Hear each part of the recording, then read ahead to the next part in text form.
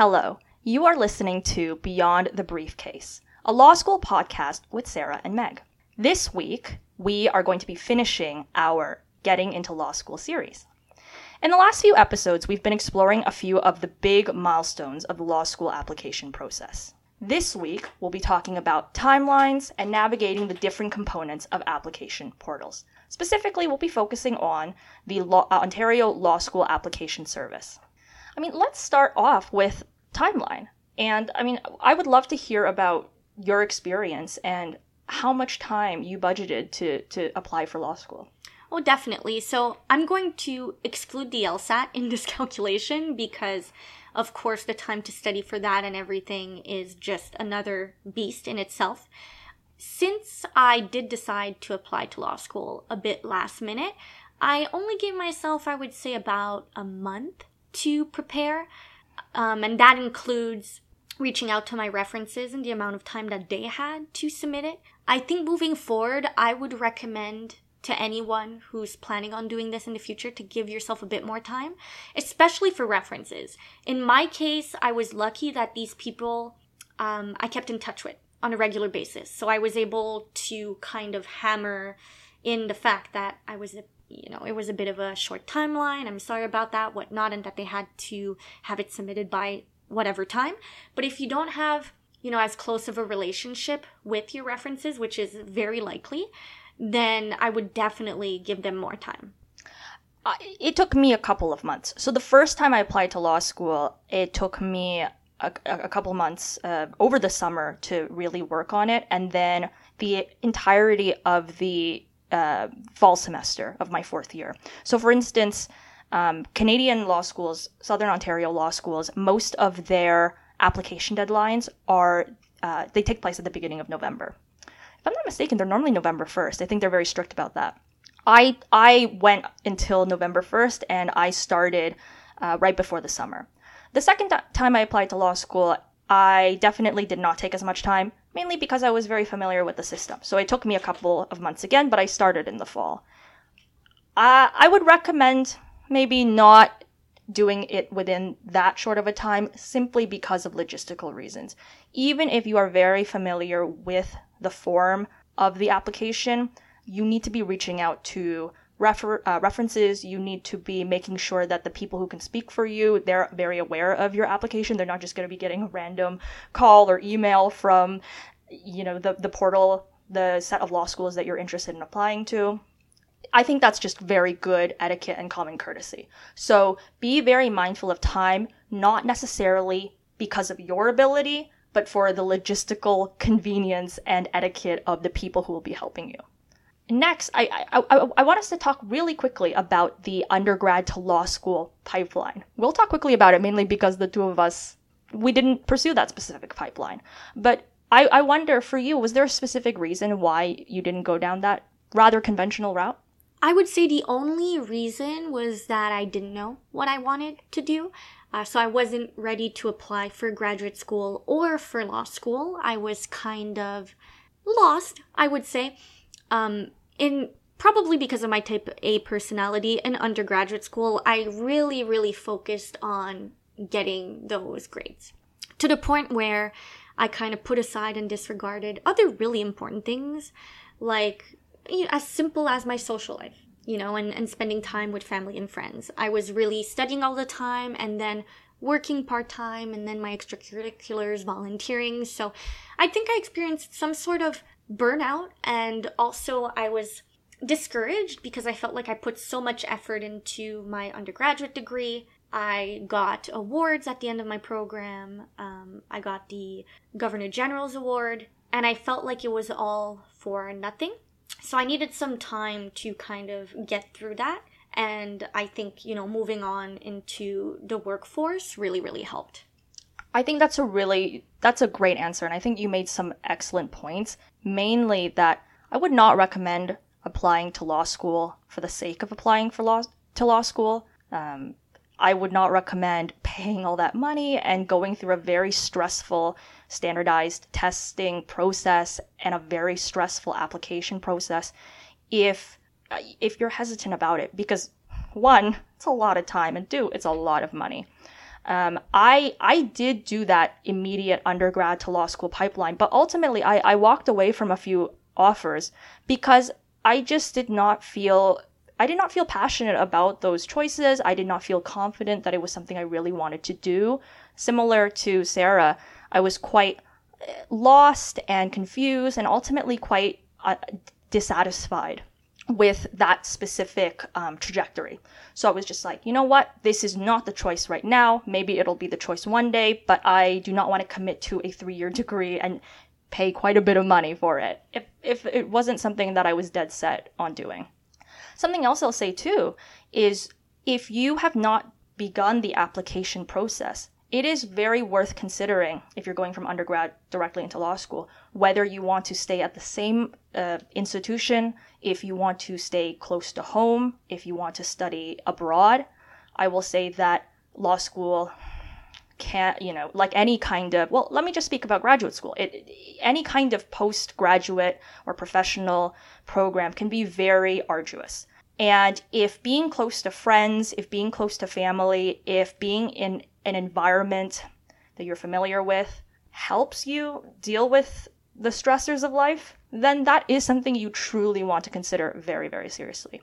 If you have never been an international student before, and I'll be very blunt about this, if you are not an American, but who is perhaps interested in becoming an international student studying in the US, it might be worth it to reach out to some international students who are studying in the US, because it is useful and informative and realistic to brace yourself on the kinds of loneliness and logistical hardships of being an international student. I think that is something that is quite, being a Canadian studying at Columbia, quite important to take into consideration.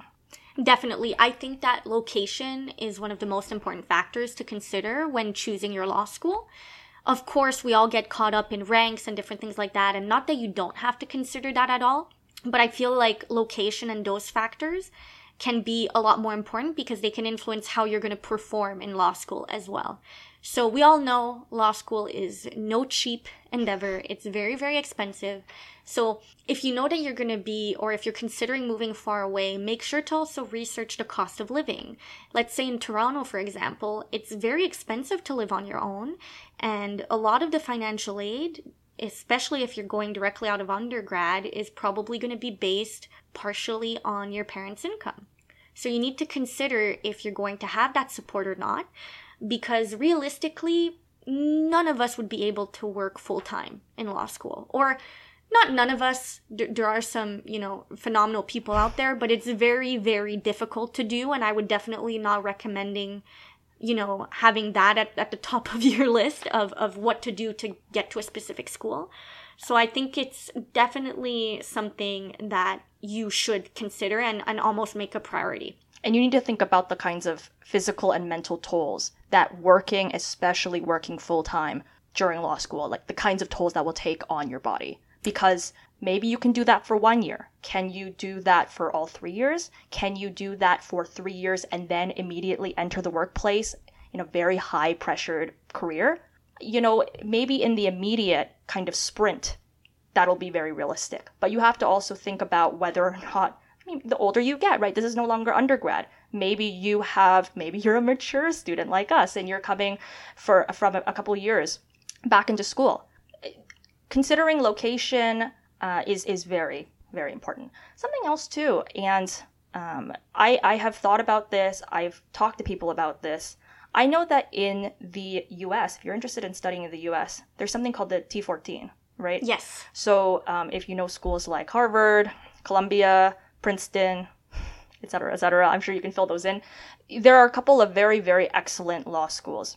And that's general because the US has many, many different kinds of colleges. So you kind of want to make sure you're going to a very reputable, well-known law school. In Canada, what I've been told is that because there are, in comparison, fewer large post-secondary institutions and fewer law schools, in general, you should consider where you would want to practice to be a very large factor in which law school you go to. Has that been the kind of advice you've received as well? Yes, and I definitely agree. So let's say you want to practice in Ontario, try to study in Ontario. Now, if you want to practice specifically in Toronto, that doesn't mean you have to study specifically in Toronto, however. Depending on the type of law you want to practice, but at least preparing yourself for the appropriate bar exam. I would say that, there is also, I think Canadian law schools, the main thing that I've heard differentiates them, if we disregard that, would be the networking opportunities. But you can get those pretty much anywhere. I know that some schools are renowned, let's say U of T. We all know it's renowned for corporate law. But that doesn't mean that you won't be able to be a Bay Street lawyer if you don't go to U of T. That's just not true. So I wouldn't, limit myself to that. I feel like, luckily, so far, at least in Canada, law schools are pretty equivalent across the board in terms of, just the quality of education and different things like that. So that's why I think, like we were discussing, that the location is so important in this case. Yeah. Let's move on to the actual process. What I mean by that is we're going to talk a little bit about law school portals. So I believe the two of us have only ever interacted with the Ontario, let me check the full name, the Ontario Law School Application Service, or OLSAS. Yes. That is a platform where you can apply to many, many Ontario law schools, and you submit your grades, you submit your work experience, extracurriculars, you submit your personal statement, you submit your diversity statements, you submit your references, you chuck that all into that portal, you pay the fee, and then the law schools receive that kind of information from you and begin the selection process. When we navigated OLSAS, we came up with a couple of tips and strategies, and a couple of, maybe this was more difficult than it needed to be. You should pay attention to a couple of the logistical nuances. So why don't you get started with those, Sarah? So for me, I had, specific kind of obstacles because I was coming from out of province. Like I mentioned in the first episode, I did do my undergraduate degree in Ontario. However, when you're applying to law school, you need to provide all of your post-secondary documentation, so transcripts, diplomas, what have you. And so I did attend CEGEP in Quebec, and so I needed to provide my transcript for that. Now, for anyone coming from out of province, whether it be from Quebec or another province other than Ontario, anticipate delays with out-of-province documents. My school in Quebec was very quick at sending the information to OLSAS. However, for them to actually upload it, for them to actually send it to the school afterwards, there was quite a delay in that, to the point where I think end of November, something like that, I was contacted from some of the law schools I applied to, telling me that they hadn't received my CEGEP documentation. So then I had to run after OLSAS and everything like that. And it was just a very messy process. And I'm sure that's so stressful. It was very stressful. I was worried that it would affect actually my chance of being admitted. So anyone coming from out of province, please do that early on. You might also not be as lucky as I am in terms of the responsiveness of my CEGEP. It's a much smaller school than, say, a university in BC or any other province, actually. So, and they usually have standardized timelines, and, it might take them a week, 2 weeks, what have you. It depends on the school to actually send the documentation. So the earlier the better. I would even recommend as soon as the portal opens to get that done. I will say this, Sarah, you are not the only one, in terms of being from out of province to experience this. Typical Ontario fashion. Ontario can be very Ontario-centric. Ontario university portals can be very, very helpful and easy for Ontario students and quite inaccessible for students out of province and certainly for international. So if you know that you belong into those categories, I would take the initiative to be very proactive about that. I would also say, and we said this in our last segment, please have your references ready. The last thing you want is for one of your referees to be surprised that you are even applying, for your referees to have forgotten who you are, to not know the connection, to not have a glowing review ready. Not only does that impair your ability to get into law school, but also it's really terrible etiquette.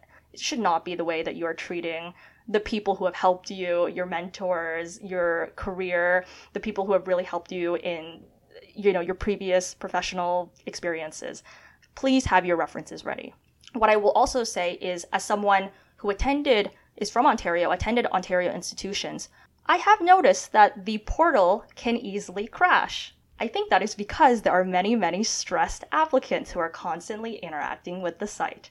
If you know this, then one way that you can be proactive is to work on your application not directly in the portal. Please put that in a separate Word doc, some kind of separate document, because the last thing you want is for you to type up something great, for you to carefully input the date, location, description, verification of your autobiographical sketch, and for the site to crash and for you to lose all of that.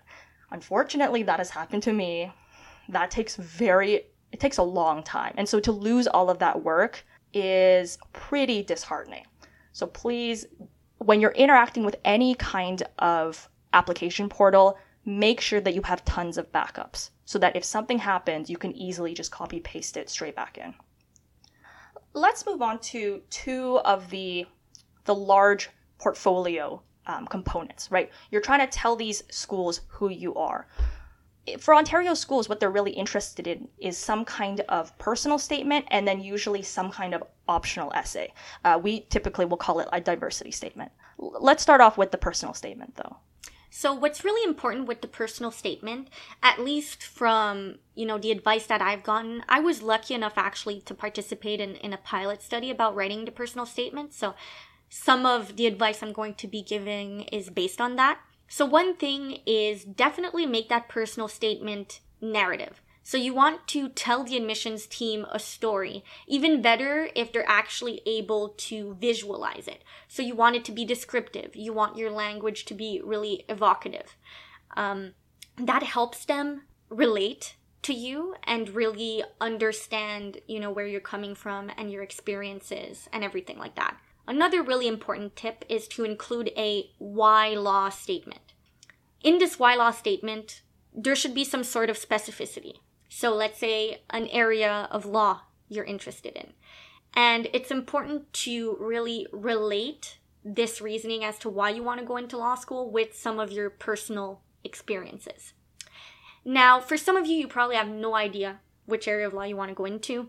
I know that Meg, for example, she's not sure. She has interest. I'm going in with an open mind and an open heart.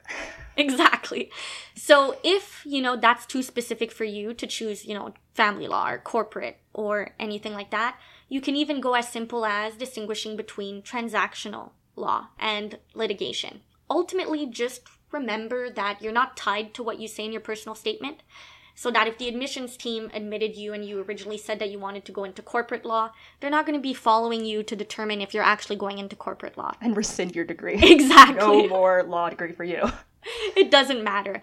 So, if you have an inkling as to, this area of law is quite interesting to me and you can actually relate it to your experiences, then go ahead and use that. And it doesn't matter if you actually, do your career in that field. Yeah. What I'll say too is even though, I know, Sarah, you have had a lot of experience in compliance. You are very, very passionate about going into corporate law. Wonderful. If you have that kind of passion from the onset, lean into it because the committee will be able to sense that kind of tone. If you are more like me and, you're thinking, okay, there's many areas I'm interested in. I have, kind of jack of all trades. Nevertheless, choose to have one part of your life experience, your work experience, continue to be quite specific. And I'll give you an example. So for instance, as part of my personal statement, I wrote about taking part in a 10-week strike as well as interacting during a pandemic, being an international student, and how that made me really interested in the nuances of international and immigration law. That's what I mean, right? So, I am pretty fascinated by these topics, but by no means am I dead set. Nevertheless, there's a part of my own personal experience that is quite adjacent, if not extremely pertinent to those areas. So be that kind of level of specificity. Exactly. Meg, your example is perfect, especially for those of you that, are unsure about an area of law, that's exactly what I meant when I was trying to, describe that specificity. It's really just to have that relate to you, because they want to see why you would make a good lawyer, and why you're actually going into law, and to make sure that it's a passion and an interest, and not just, I want to go into law because lawyers have good careers and they make good money. Exactly. And unfortunately, that is not always the case. Yes, so great tip, don't lead into that. Exactly. Please don't lead into that. Next, I really want to talk about this optional essay. So when I applied to the law schools that I did, all of them allowed me to write an optional essay that was as long, if not sometimes longer, than the actual personal statement, which is very interesting. In general, we call it a diversity statement, but in general, the kinds of questions they ask you for this optional essays reduces to what sets you apart from other applicants. So you can take that and run with it. Sarah, well, did you write the optional statement? Yes, I did, and I was very worried about it at the beginning, because I'd always associated diversity with your country of origin or your ethnicity. And, I was born in Canada, born in Quebec.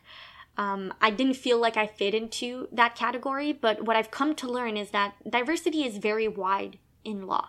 And like you said, it's just really anything that you can bring to the table that differentiates you from other applicants, and that can bring, kind of a fresh perspective to the field.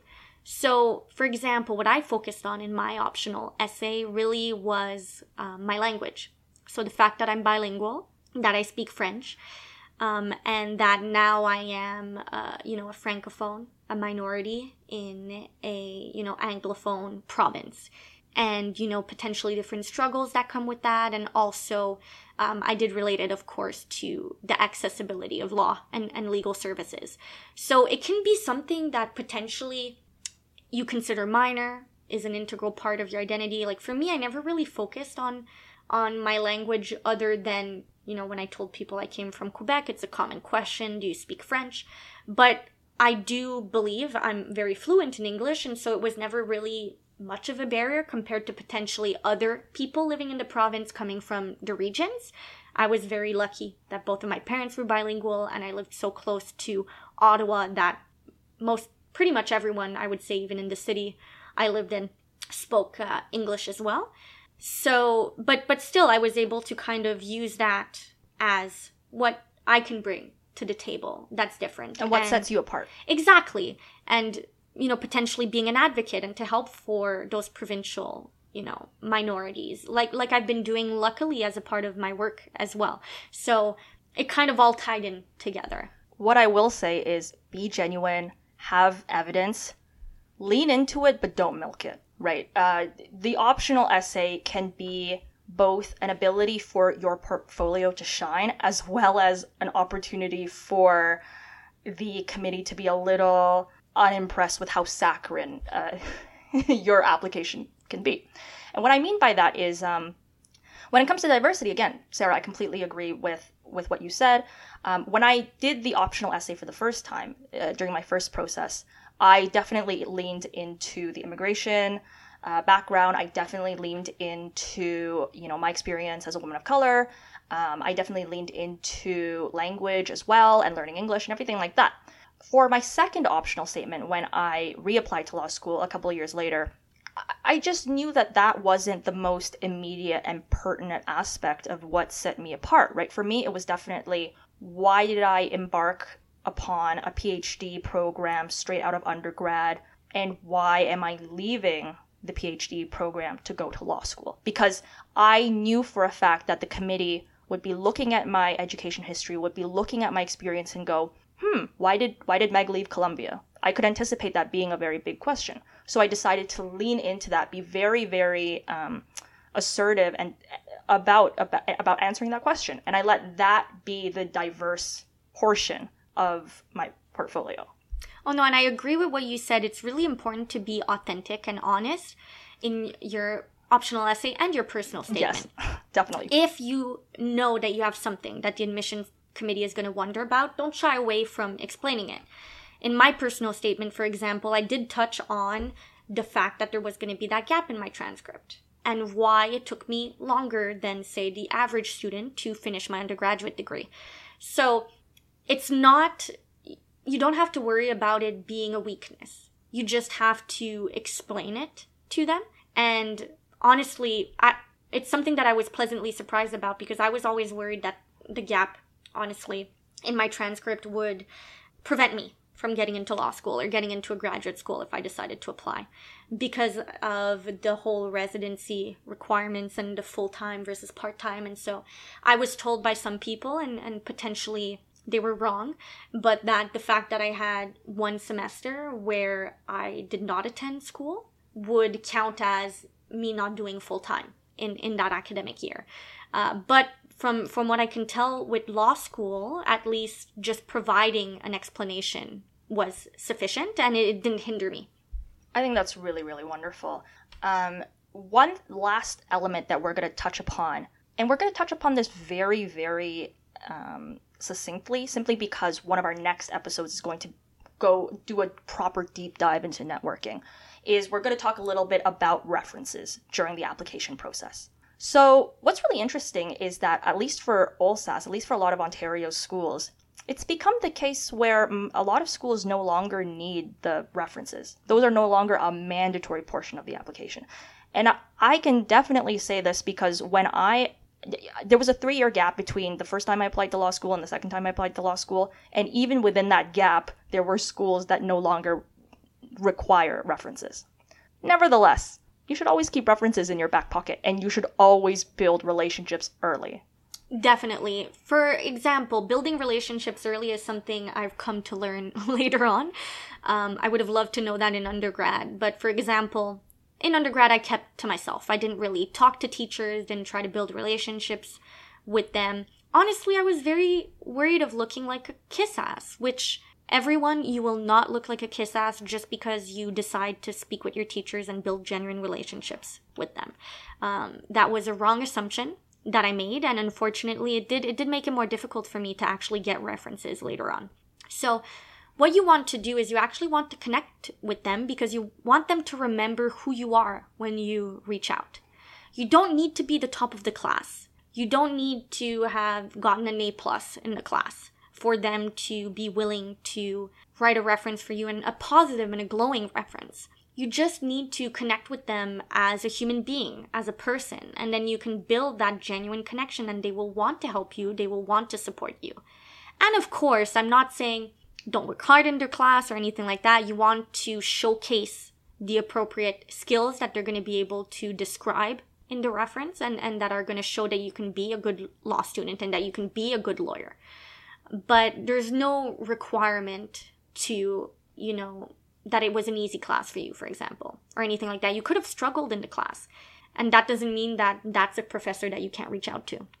And if you are listening to this and you're like me and you've, applied to law school multiple times, or you're interested in redoing the application process, do not feel as if your previous references are suddenly unavailable to you. At least that's been my experience. I've had wonderful mentors. I've had wonderful teachers and coaches and employers who, when I reach out to them in advance in a professional and warm way and remind them who I am, the kinds of work experiences that I've had, the kinds of relationships I've had with them, they've been incredibly warm and gracious. So, very often, we'll talk about this in a later episode, you are kind of like one of the first people that can hinder your experiences and options to reach out to references. So definitely, punch up when it comes to yourself, right? Exactly. And also, from what I've heard from people that give references relatively regularly, for the most part, if you reach out to someone and they would not give you a good reference, they will not write one.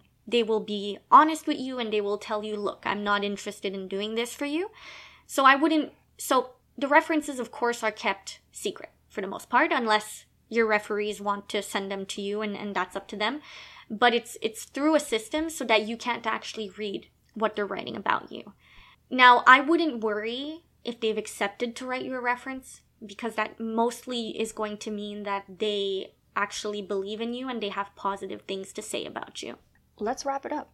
Thank you so much for listening to Beyond the Briefcase. Thank you for listening to our first series, our Getting into Law School series. Next week, we're going to be talking a little about networking, how you build relationships, how you can feel more confident reaching out to people you don't know, how you can sustain current relationships. Rate, review, subscribe, share with your friends. Check out our social media, check out our Instagram account at Beyond the Briefcase Podcast to keep in touch, as well as to keep up to date with the kinds of episodes we're going to release, the kinds of guests we hope to bring onto our show. Thank you so much to our wonderful technical producer, Adam. And thank you, listeners, for tuning in. I've been Meg. I've been Sarah. Goodbye.